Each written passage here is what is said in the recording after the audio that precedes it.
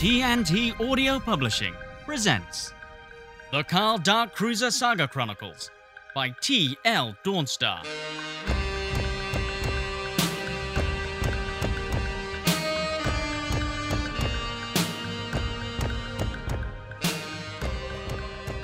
Written and read by T.L. Dawnstar. Book 1.0, The Universe Code. Chapter 7. David Jackson.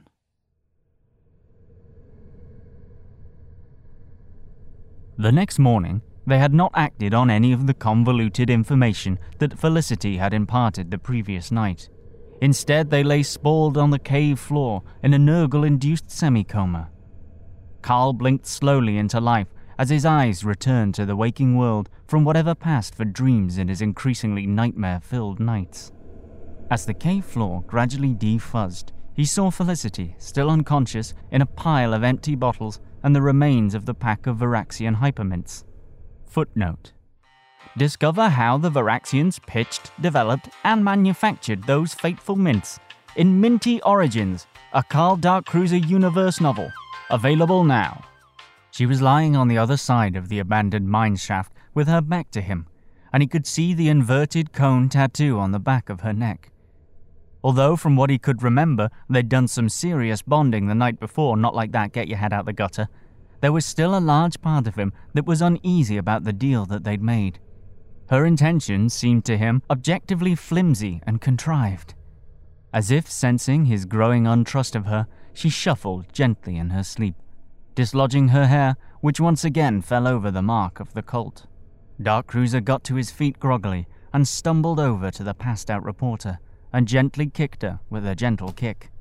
Before he knew what had happened, he was upside down against the wall of the shaft, sweets and fags tumbling from his pockets in what one might describe as a waterfall, cascade, deluge, or torrent, but one made not of water, but of confectionery and tobacco products.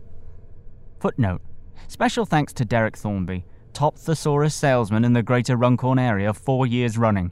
Cheers, Derek. I'd be lost, adrift, misplaced, or obscured without your fine product and excellent door-to-door service.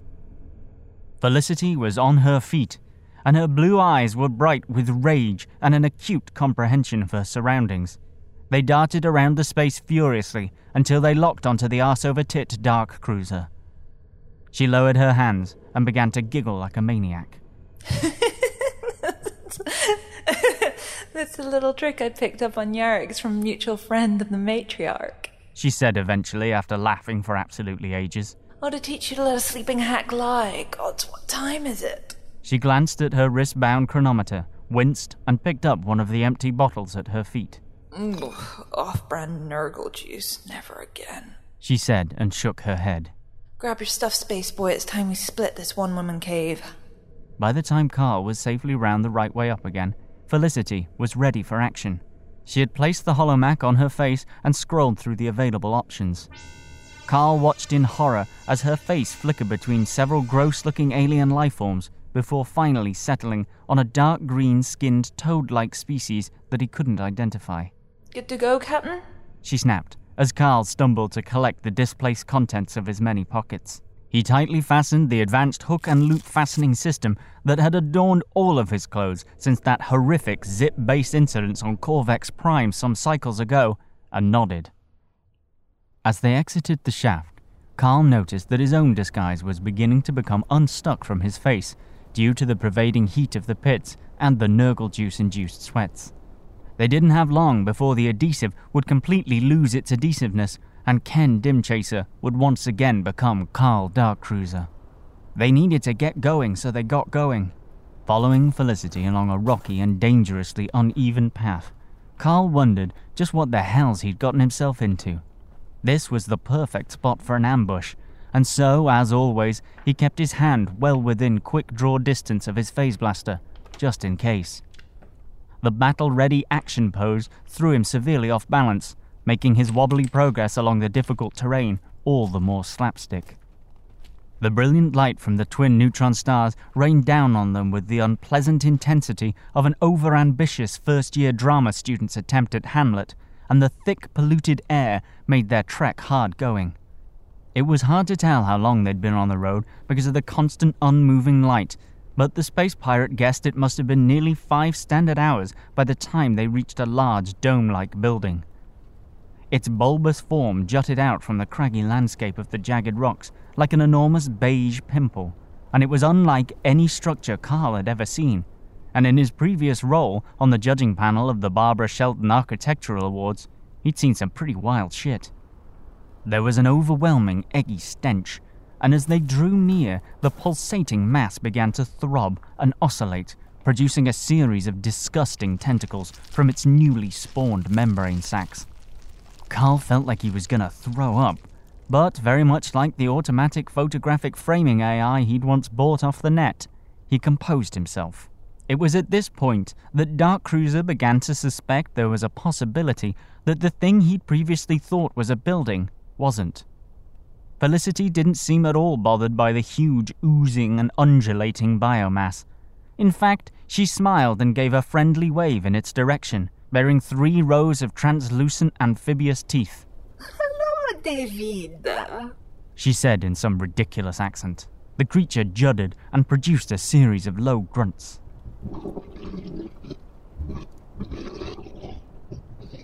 Yeah, I got your dinner right here. Keep your udders on. She reached into her satchel and produced the Gunjark heart, holding it high above her head and waggling it about, causing bits of rotting offal to become dislodged and land on the brim of Carl's hat. The creature was going absolutely mental.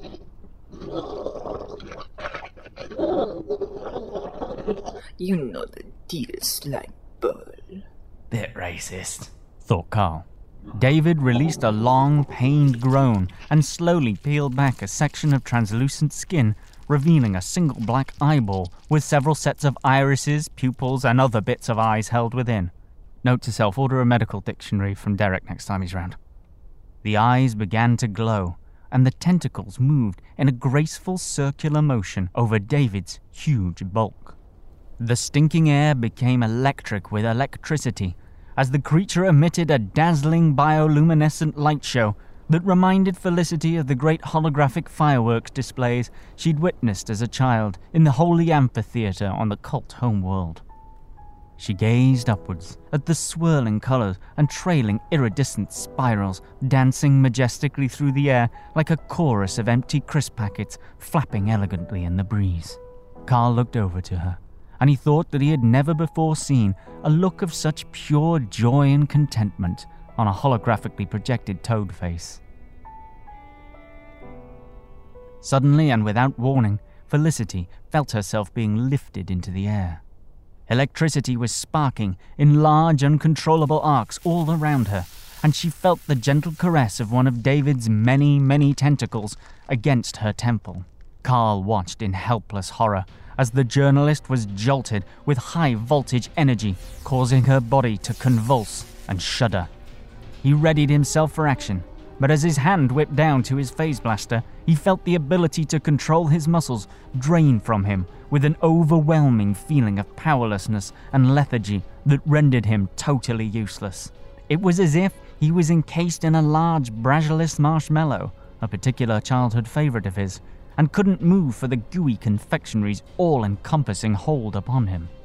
That thing must be generating some kind of telepathic dampening field. Gods, what is it doing to Felicia? There was a blinding flash of ice-blue light, and Felicity screamed. Carl looked up and saw the holomac fall limply to the ground, emitting small sparks as it did so.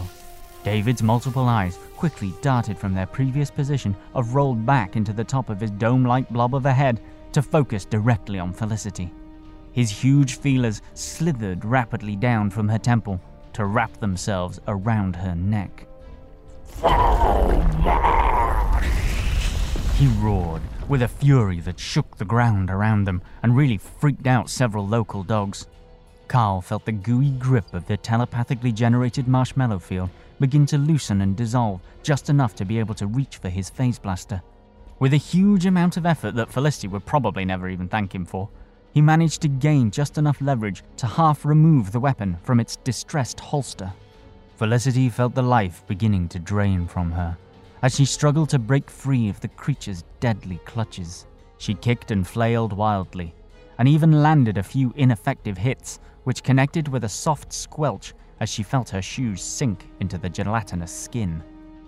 A fully powered wallop from Phobos had the potential to kick a moon lizard's face clean off, but in her weakened state, the blows harmlessly rebounded off the monster like a pissed uncle on a bouncy castle at a child's birthday party. She frantically looked down and saw Carl with his pistol in his hand. He was standing there like an idiot, with his head lowered and his face creased in deep thought. She felt the world begin to grow dim around her, and desperately attempted to call out to him, but the increasing tightness around her neck made it impossible.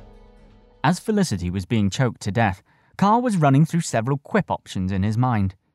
He'd grown tired of stock phrases and felt that this situation called for something original. His initial thought of "pew pew motherfucker" was rejected, as he felt the strong language would alienate the young adult demographic and limit any potential merchandising opportunities. Also, he had already used it just before dispatching Prince Jason of the Corex Empire after an ill-fated Oedipal attempt to seize the throne, and he hated recycling in all of its forms. David's unique physiology offered several viable routes for wordplay. His multiple eyes allowed for solid choices such as "I've got my eye on you" or "feast your eyes on this." The tentacles opened up a plethora of one-liners, including "You might be well armed, but I'm the one with the phase blaster," and "Hey man, be tented cool." While all excellent choices, none of these sat right with Carl, and he was becoming increasingly frustrated. Felicity's vision began to blur and dim as the world around her faded to a dark grey and then a darker grey. She felt the life leaving her as she gasped for air and attempted to take what she was certain would be her last few breaths. I ain't gonna like this, goddammit. She thought violently in her oxygen-starved brain. Think, Phobos, think. The darker grey suddenly exploded into a bright red. She drew on what little life she had left and channeled it into finding a way out of this death grip. She looked down past Carl, who had begun muttering to himself and shaking his head, to her shoes. She kept a miniaturized MN76 Sonic Magnum in her left shoe at all times as a last resort. She hated to use firearms of any kind after what had happened to her as a teenager, but this was a dangerous galaxy, and a woman traveling alone needed to be prepared. But it was no good. As soon as the thought of attempting to reach it had entered her mind, David dispatched 4 more tentacles from his seemingly limitless supply and restrained her arms and legs. If he read my mind. Wait, that's it? She let her mind go completely blank and extinguished all thought and reason as she'd been taught to do in church as a child. For all intents and purposes, she was brain dead. Telepathically sensing this, the incongruously named alien monster released the award-winning journalist and threw her across the rocky expanse, knocking free the Sonic Magnum from her shoe and several small paperback novels from her various pockets. Got it! Shouted Carl excitedly and leveled the blaster square at the beast. But before he could fire, the handgun was snatched from his gun hand, and he got a face full of red hair as Felicity Phobos executed a poor-quality combat roll, got to her feet, and coolly said, "Choke on this." She fired 5 rapid shots in a perfect semicircle around the wide open eye of the huge mass of slimy greenish-brown that was the ancient alien being known as David Jackson. Jackson howled in pain, and the local dogs who'd only just recovered from the monster's previous roar went completely berserk. The ground around them shuddered and quaked as the gargantuan thing slumped down into its own body. Its massive black eyeball slid clear of its fleshy housing and rolled down a nearby hill before becoming impaled on a load of jagged rocks.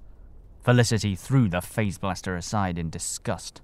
What was your line? 'Cause it better be fucking stellar. He said nothing. He was glad that she wasn't dead, honestly, but it still stung him a little that he hadn't had the opportunity to showcase some of his finest work, and a not insignificant part of him knew that the galaxy would be a poorer place for it. Phobos walked over to the remains of her holomac and picked up the knackered electronic accessory. Your electrical injury from our boy over there must have fired its circuits. Guess he wasn't too pleased to see this old mug again after what I wrote about him. Is there anyone on this rock who doesn't want to kill you? Asked Dark Cruiser sarcastically. Well, I thought maybe you didn't, but after your little brainstorming session back there, I'm beginning to rethink my position on the matter. What was left of David Jackson began emitting a distinct glow, and the substantial corpse started to sink beneath the asteroid's surface. What the hell's was all that anyway? That there's my guy on the inside. Was, you mean? No, I mean is. Never correct my grammar, kid. David isn't dead, but he'll need a few weeks in the dirt to recover, and no doubt he'll wake up with a hangover the size of a planet. That's how it works with his kind. Which is what exactly? No one knows for sure. In the biz, we call them sources. They're incredibly powerful telepathic beings who have a knack for finding people and a mean hankering for gunjark hearts. I was in the middle of what they call a mind mingle when the holomac bought the farm. So that thing told you where Dwarf Star is? Like I said, I only got half the picture before me and Davy danced that deadly tango. So when you said you knew where she was, you were lying to me. No, not exactly. I did know that I would know very shortly, so that's basically the same thing. Look, just what the hells do you know anyway? I'm getting pretty tired of this wild Gaskill chase you're leading me on. You want to go it alone? Be my guest, but without my contacts and inside scoop on the cult, you'll be mincemeat in less than 2 solar days. Now it's a hell of a schlep back to the hangar base, so shall we skedaddle, or do you want to stay here and talk about your feelings some more? Carl did indeed have a lot of feelings that he wanted to discuss, but in a rare moment of social awareness, he realized that her offer wasn't genuine and reluctantly agreed to get moving. And so they began their long trek back towards the port. As they walked past the gunjark heart that was now slightly charred from Jackson's electrical discharge, they felt a minor rumble in the ground beneath them. Poor David, said Carl. He didn't even get to eat his dinner. You know he almost killed me, right? Snapped Felicity. On their long journey back, Felicity filled him in on what she had learned from the partial mind mingle. She explained in her breathless and metaphor-laden manner that members of David Jackson's race had the ability to connect with all sentient beings in the universe through a telepathic field generated by the electrical impulses within the bodies of the aforementioned living beings. They called this field the Field, using their natural defense mechanism of electromagnetic pulse generation to access the unique frequencies created by each individual.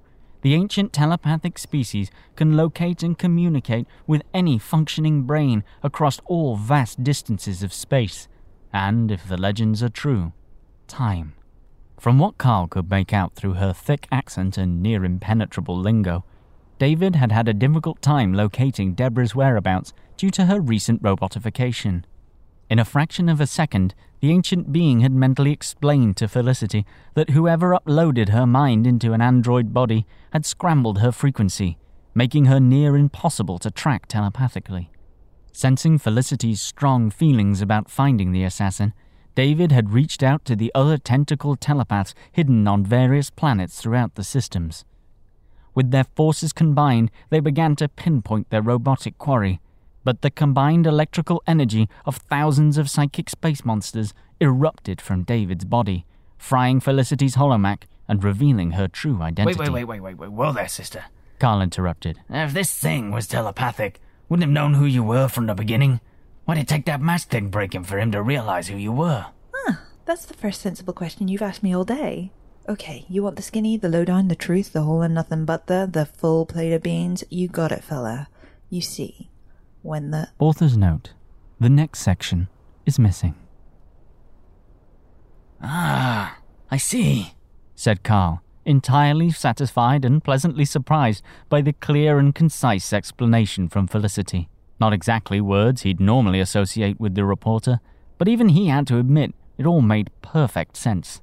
So with a little help from his friends, David was able to impart to me that our mysterious killer has hightailed it out of council space altogether. He couldn't place it down to a single planet, but I did get the system name, and let me tell you, it ain't going to be smooth sailing to get there.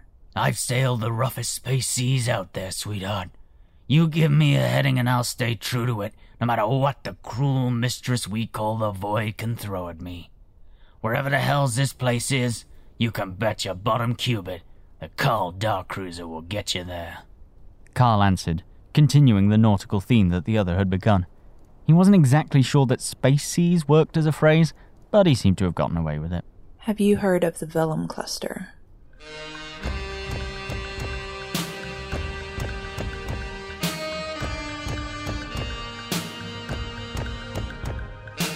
The Carl Dark Cruiser Saga Chronicles is a production of Dawnstar Audio, written and read by T.L. Dawnstar. Carl Dark Cruiser was played by T.L. Dawnstar, and Felicity Phobos was played by Theodora C. Sinclair. Get in touch via electronic mail using the address tldawnstar@gmail.com or via Twitter @TL_Dawnstar. Next chapter. For ciao!